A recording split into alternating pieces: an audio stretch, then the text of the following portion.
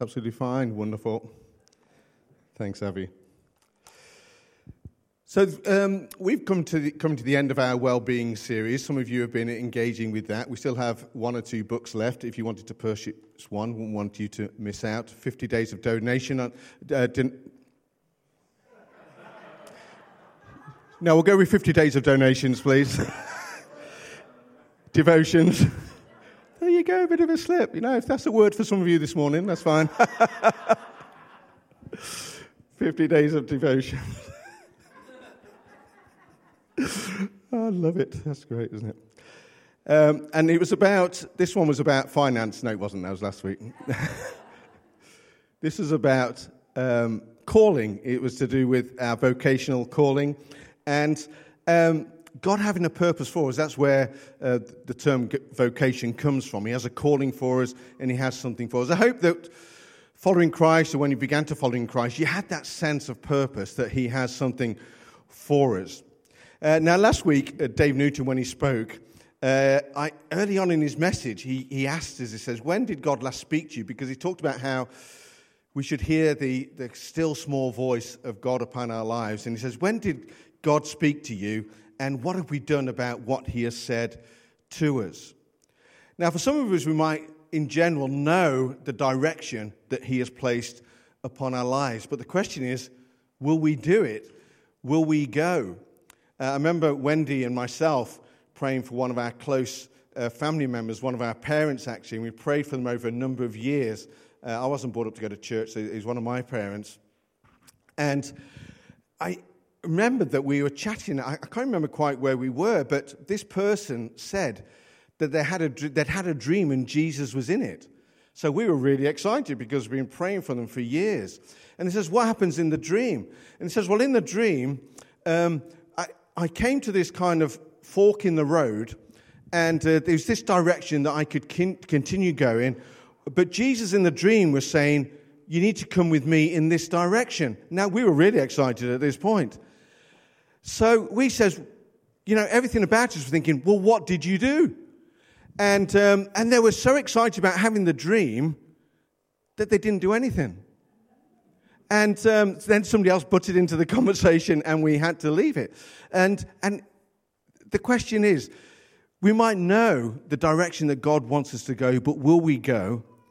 And we might be heading in the right direction, but will we keep going? You see, on Palm Sunday, as has been alluded to by Isaac, that many came and celebrated and partied and praised when Jesus came into Jerusalem because of the miracles that they'd seen him do and heard about. But their commitment was quite short-lived. And then this Palm Sunday, we even hear and read as we go on how Jesus himself, dare I say it, appears a little bit hesitant of the direction of which he was heading into. And he says, right after this this party in Jerusalem, he says this, my soul is troubled, and what shall I say? Shall I say, Father, save me from this hour? And a little bit later on in the Garden of Gethsemane, we read, when Jesus says, Lord, Father, could there be another way? And even Jesus, you get the impression, was looking for a little bit of a way out of going to the cross. Now, I say that hesitantly, but there is a little bit of hesitation here. Can there be another way? Now, this is quite extraordinary because things were going well up to this point, and it appears as if they come to this great crescendo where the crowd loved who Jesus was, and the Pharisees were really jealous. And they said, we can't do anything about this because it looks as if the whole world will follow him and fall in love with him if we don't do anything about this. Now, this morning, I wonder whether you've ever felt like quitting from something that you're in, that you know that you should stay upon, or wanting to divert from a direction in which you have been heading. And for us, it's not so much going to the cross, but it could be a family situation that we feel like quitting with. Families can offend us a lot. We've been talking about that recently, how we can offend each other even within families. And sometimes We wonder, why families fall out so much. Well, maybe because we're so passionate, there's so much emotion involved. Have we felt like quitting something? Are we in a work situation we feel hesitant with, and even to the point at times of feeling like quitting? You might feel like that every Monday morning, I don't know, but sometimes we do feel like quitting. We might be in a church situation, might even be church. There's times when we feel, I just want to quit. I don't want to keep going with this. You might be with your study. I'm sure that's often, that can happen for those of the students. Sometimes if we feel in between something and God's directive for us is to wait. Sometimes we want to quit that, don't we? We don't want to be patient. We don't want to be in this land between. And we say, God, maybe we think, I've had enough of this, but God wants us to be patient. Now, God gives us periods where he strengthens us, where he prepares us, where he looks for a level of perseverance. And sometimes the best things need us to go that extra mile, the extra little bit to persevere. Now, that's always easy, or it's easier when we know that it's something that God wants us to do. It's a lot easier to persevere when we have this sense God has called us to do this. Now, I remember when I was quite a bit younger and I had a choice as to whether, well, it wasn't really a choice, but it feels as if there was two options. One was to go to Bible college, and one was to go and do a year out and be an evangelist. And I have to say, I was really more excited about doing a year out being an evangelist than going to Bible college. Now, I'm glad that Dave Newton's not here this morning because he's the head of Regents. He talked about people going to Regents last week. It wasn't Regents College I was going to, and I would encourage people, if God is calling you to do that, to do it. And I was really praying into this. God, I really want to do this. Please don't let it be this. I don't know if you've ever been in that situation. And I remember having lunch on a Thursday with one of our youth leaders in the centre of Derby. Andy, he's really good. Spent a lot of time with him after I became a Christian, met up every week, really encouraging. And he said to me, he says, Phil, next week, we're all going off to this Christian conference in Capernwray Hall. He says, why don't you come with us? And there's about 20 or 30 going from the church. Well, I said, well, I can't go because I've got a job. I'm working. And I haven't got the time off. It's far too short notice. So I go back to work in the afternoon, on that Thursday afternoon, and on my desk are 2 pay packets. And the pay comes in these very small brown envelopes because it signified how little I got paid, really. And there was 2 of them. And you got paid in cash back then, if you remember that. Anyway, you got paid in cash, and there was 2 of these envelopes. Now, I straight away went to see the accountant, a grumpy man, and who didn't like giving money away at the best of times. So there's no way he'd made a mistake giving away money.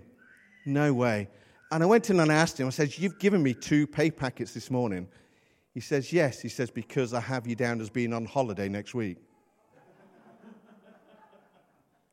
Well, news to me. News to me. And so I got in touch with our youth leader. Says, I'm coming next week. I just got a feeling that I should be going. And when I went that week, on at least 3 or 4 occasions, nobody said to me, Phil, I think you should be an evangelist. All of them said, we think you should go to Cliff Bible College. And do you know what? Even though I didn't want to go, when you have a sense this is what God wants, it is completely different. It turns the whole situation around. Now, I'd love to say that I went to Bible college for a year and loved it. I did not. Because you lived in community with another 100 Christians, and I was not great in that setting. Didn't do anything wrong. It was just a little bit much for me. And then they invited me back for a second year. Because they invite 8 people back, which is a good thing, but I really didn't. But there's a big difference when you know that it's something that God wants you to do. And in 2 Peter 1, verse 5 says this, make every effort to add to your faith goodness, to goodness knowledge, to knowledge self-control, and to self-control perseverance. There's times where God puts us in situations and we're on the right path, but the important thing to do is to persevere. And even Jesus was tested with persevere when he says, Father, is there not another way? But he persevered. Within all this, with all that was going on, Jesus was able to keep his focus. Because he said, as I said, that he said, Father, save me from this hour. And then he says, no, it was for this very reason I came to this hour. Father, glorify your name. Now, you see, with this account and all the way through the Bible, God decides what glorifies his name. God decides the actions that we take that will bring glory to him. And here we see this crowd cheering in Jerusalem because of what had just happened. A large crowd of Jews found out that Jesus was there and came, not only because of him, but also to see Lazarus, whom he had raised from the dead. And then it says, so the chief priests came and made plans to kill Lazarus as well. But there was party time because they heard about Jesus being raised from the dead. The religious leaders didn't like this. So the religious leaders thought, well, let's kill Lazarus, because then the evidence is gone. The only problem with that plan is that if Jesus raises him from the dead again, it looks even better, doesn't it? So they had a plan B. Let's kill them both. That was their plan. Let's try and kill Jesus as well. But that falls right into God's hands, doesn't it? Because Jesus dies and he's raised to life as well. God knows, God chooses what it is to glorify his name. And Jesus prayed. He says, glorify your name, Father. And then a voice comes from heaven and says, I have glorified it, and I am about to glorify it again. God knows what it means for him to be glorified. So Jesus keeps his focus. He's determined not to be distracted. And as I said, there's a lot going on here. The crowd are going wild. It's hard for us to appreciate. There's this spontaneous party, this celebration that we now know as Palm Sunday and celebrate 2,000 years later. But Jesus was determined not to be distracted, not even by his new fan club. And in John 12, as this is going on, this is what happens. He says that there were some Greeks among them who came to worship in Jerusalem as well. They came to Philip, one of Jesus' disciples, who was from Bethsaida, who was also from Galilee, with a request. Sir, they said, we would like to see Jesus. Now, on the face of it, that seems good. So Philip tells Andrew and Philip go to Jesus, and they say that these people from Galilee want to see you. Well, Jesus produced most of his miracles actually within Galilee, the Decapolis, the 10 cities that go around Galilee. Jesus produces most of his miracles. And basically he was saying, we've heard about Lazarus. Jesus, won't you come back and do another tour?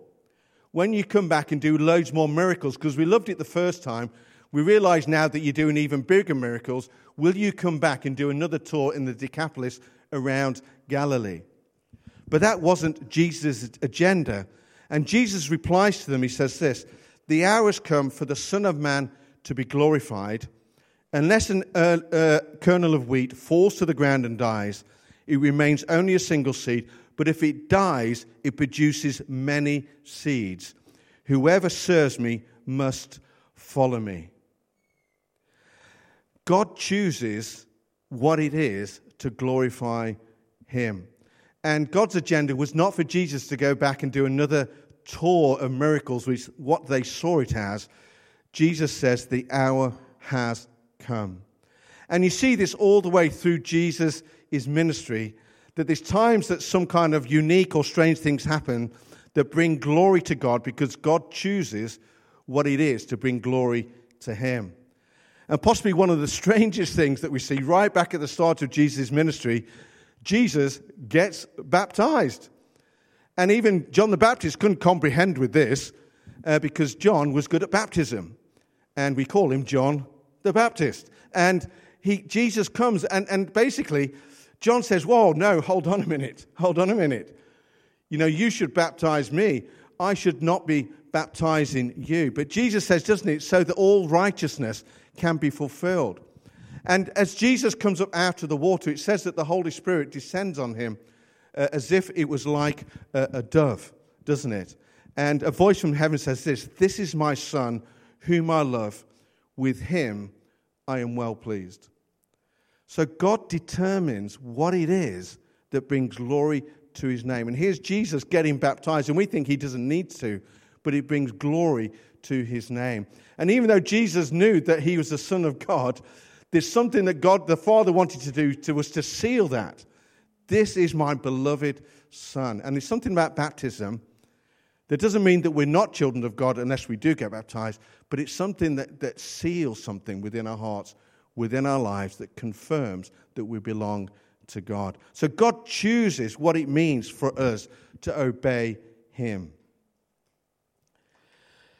Now, Jesus was greatly helped, we know, by drawing these 12 guys to be alongside him. And even though we might not fully appreciate that they helped him,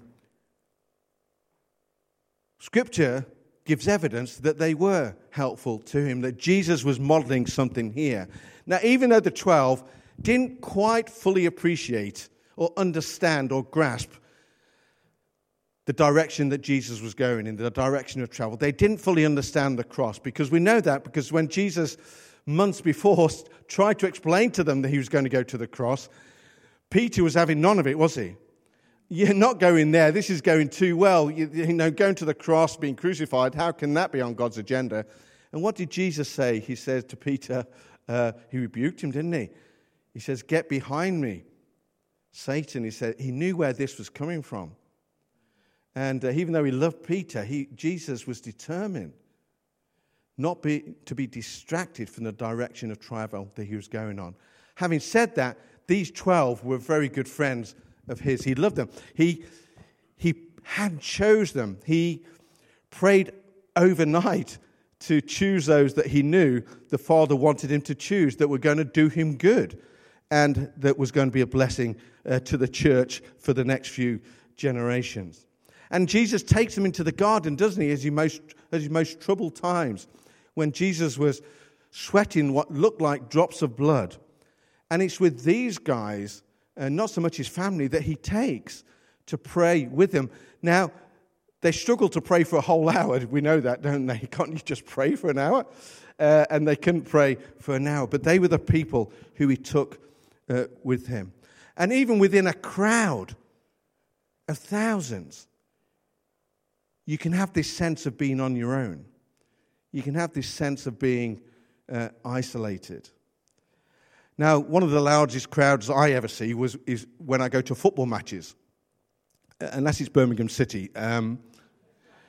But in most others, you see a large crowd. And I remember once going to see my team, Derby County, play about an hour away. And I knew that the ground was going to be packed. And it's not for the first time that I think I've kind of purchased the last ticket at the last moment. So I get this ticket, and when I go in, it's packed. And I take my seat, and it's right in the middle of this row, and they're very long rows, so that there's probably about 30 seats in this row. And I go, and I sit bang in the middle of this row.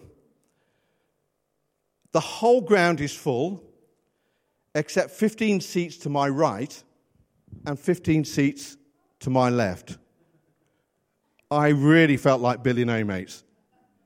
That 30,000 people were probably looking and thinking, he's got no friends. Or there's something going on here. Why is it? He's got 15 seats one side, 15 seats the other. Every other seat is full. 10 minutes into the match, 15 teenage girls come and sit on my right. 15 teenage girls come and sit on my left. They are the cheerleaders.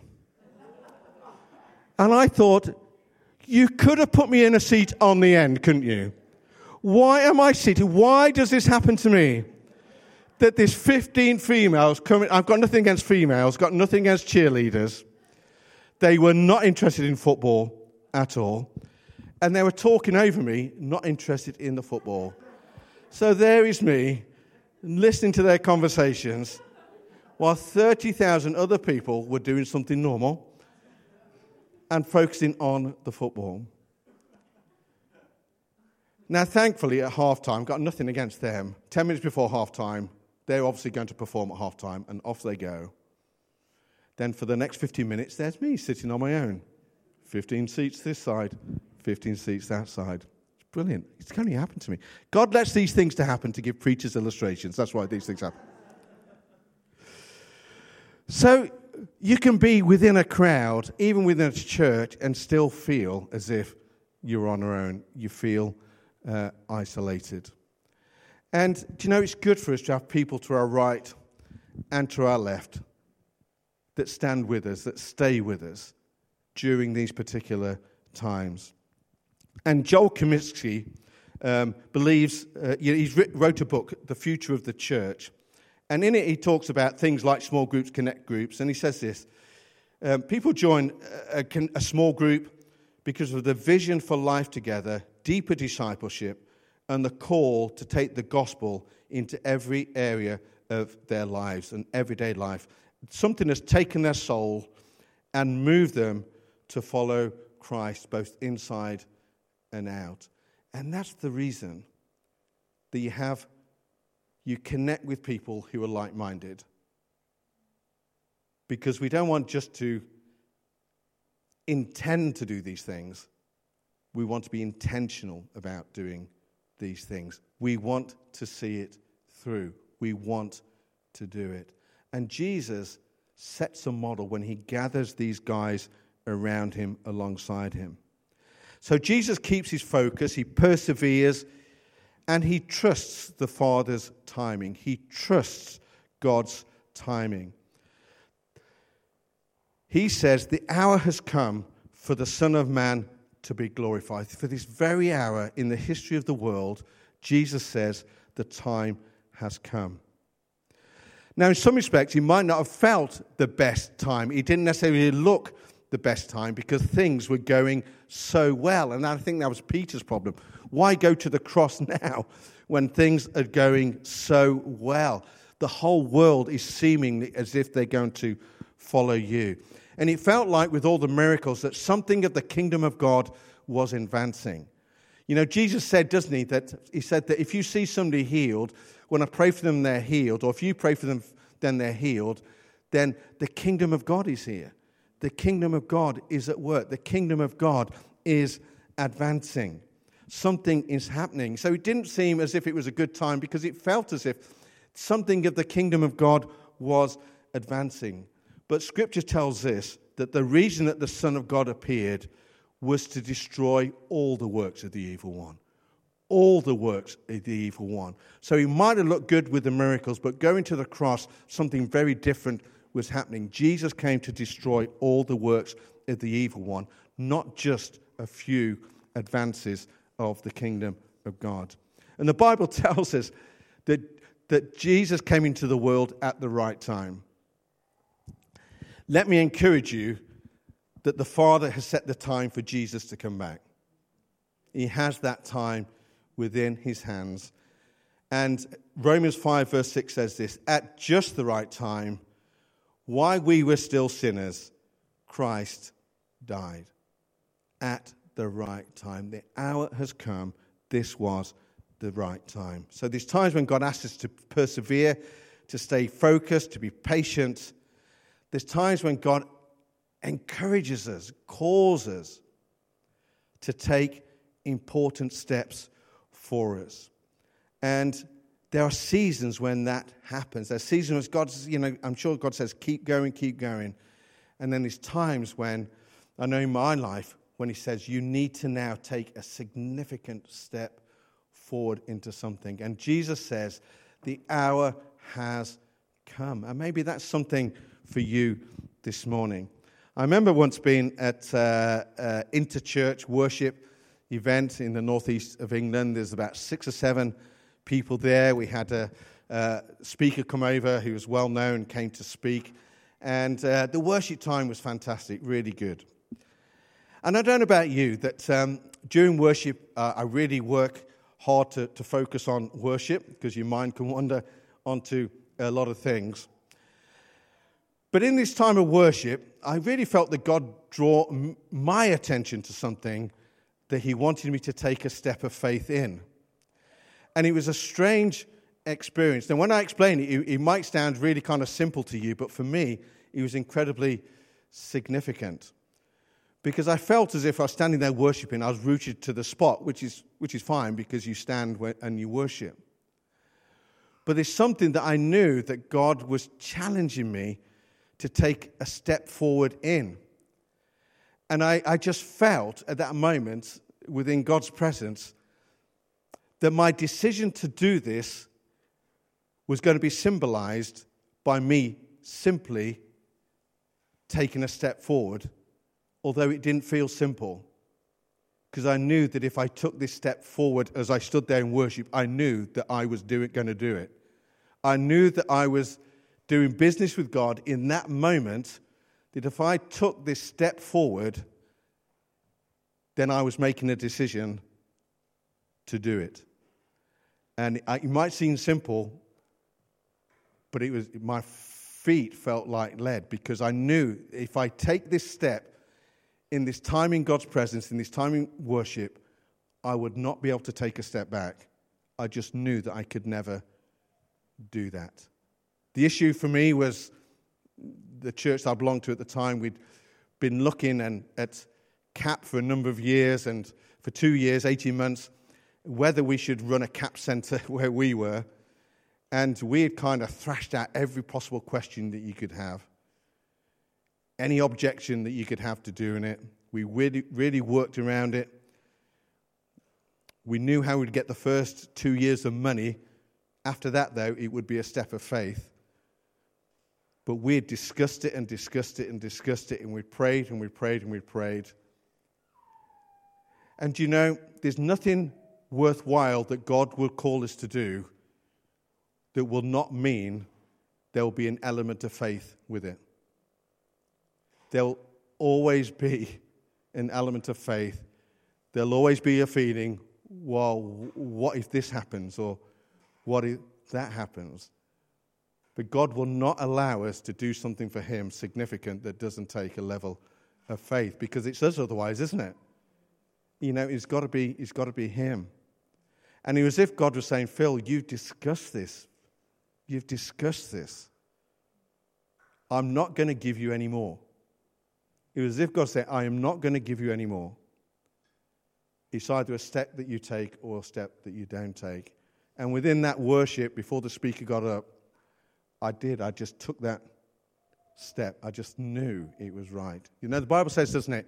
Ask, seek, and knock. We ask and then we seek, we discuss it, we chat to people. Then there's a time when we've got to go.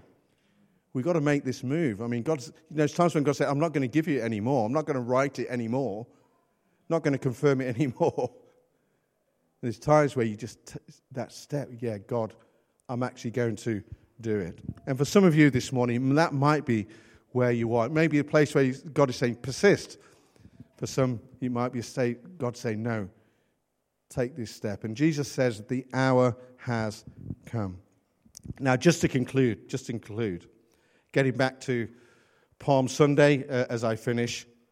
So they take these palm branches and they go out because they know Jesus is coming down the road, shouting, Hosanna, and blessed is he who comes in the name of the Lord. And they lay on the ground on the road, we know this, palm branches and cloaks.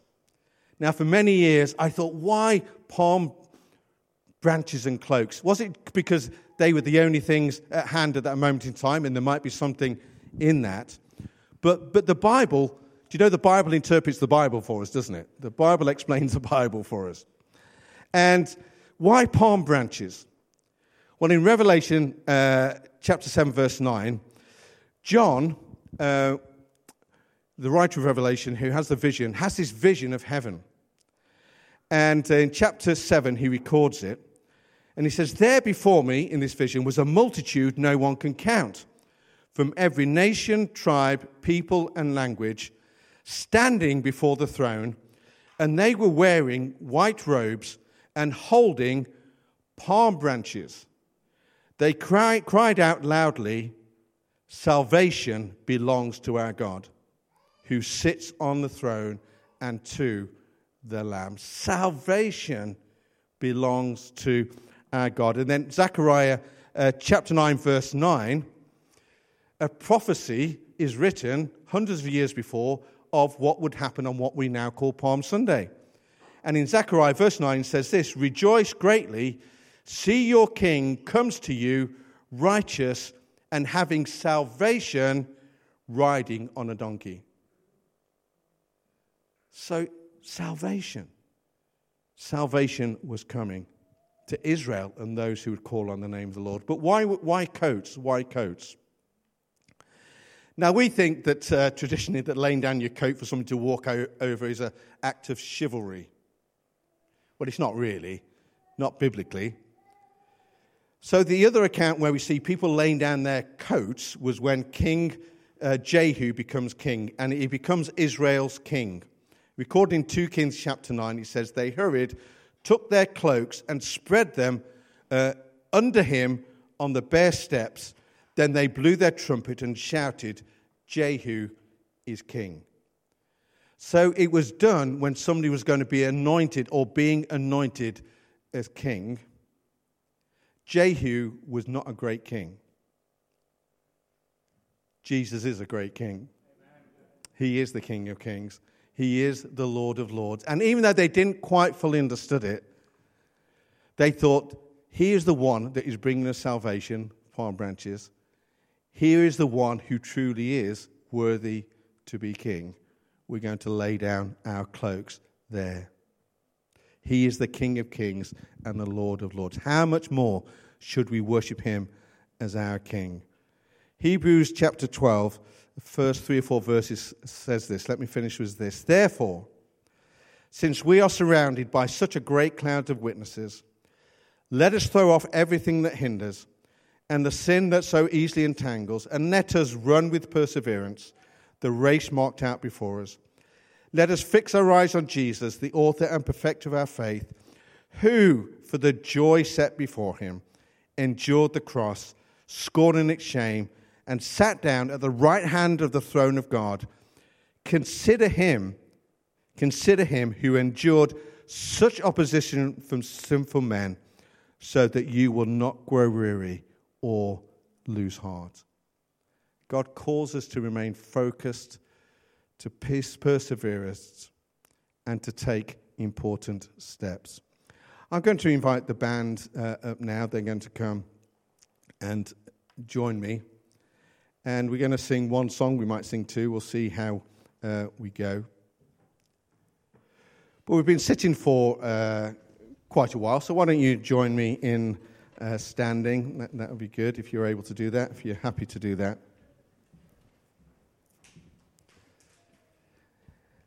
And the band are going to sing a great old song or chorus called King of Kings, Majesty, God of Heaven living in me. And this morning, because on Palm Sunday they had this act of symbolism, didn't they? That they got these palm branches and they got their coats. Now, we haven't got any palm branches. We haven't got any palm crosses, I know. We haven't got any palm branches this morning. But this morning, as we sing this particular song, King of Kings, Majesty, God of Heaven, living in me, if you feel as if you want to come and lay down your coat or cloak or jumper at the front of a sign saying, Lord, I'm really grateful that you are King. Really grateful for your majesty, really grateful for your salvation. Why don't you do that as an act of worship? Maybe you want to do it because you're saying, Lord, I really need to keep my focus at this moment in time. I need to persevere with something. And for you, coming laying that down is a demonstration saying, God, I'm going to persevere with this. It's difficult, but I know that you want me to persevere. It may be that there's something that you know that you need to obey God in. And by doing it this morning, saying, God, I am going to do this. I am going to take this step. I know that you've called me to do something. You've been saying it for a while. You don't need to keep saying it because I'm going to do it. And by laying it down, then you're saying that. It may be for you, it is baptism or something else. But it's a way of us doing business with God this morning, saying, God, I do worship you. You are King. But also, I hear what you're saying to me. I'm going to honor it. And you might want to come as we worship to come and lay a garment of clothes here. You will get them back, don't worry. We're not going to send them to Ukraine or anywhere like that. So you will be fine. But let me pray, because for some this might be meaningful for you this morning. Lord, we do thank you for what is recorded in Scripture. We thank you, Lord, that you in Scripture explain what it is. And Lord, it's not just something from the past. It's something that you want to use and to work in our lives. And this morning, as we've said, that, Lord, you're so good to us that you want to continue your work. And we pray, Lord, for these last few moments together, that you would work within us by your Holy Spirit. Lord, we want to respond to what you are doing within us. And, Father, what you're calling us to do. So these moments, Lord, these next few moments, Lord, may they be holy moments. May there be holy moments in your presence. In Jesus' name, amen.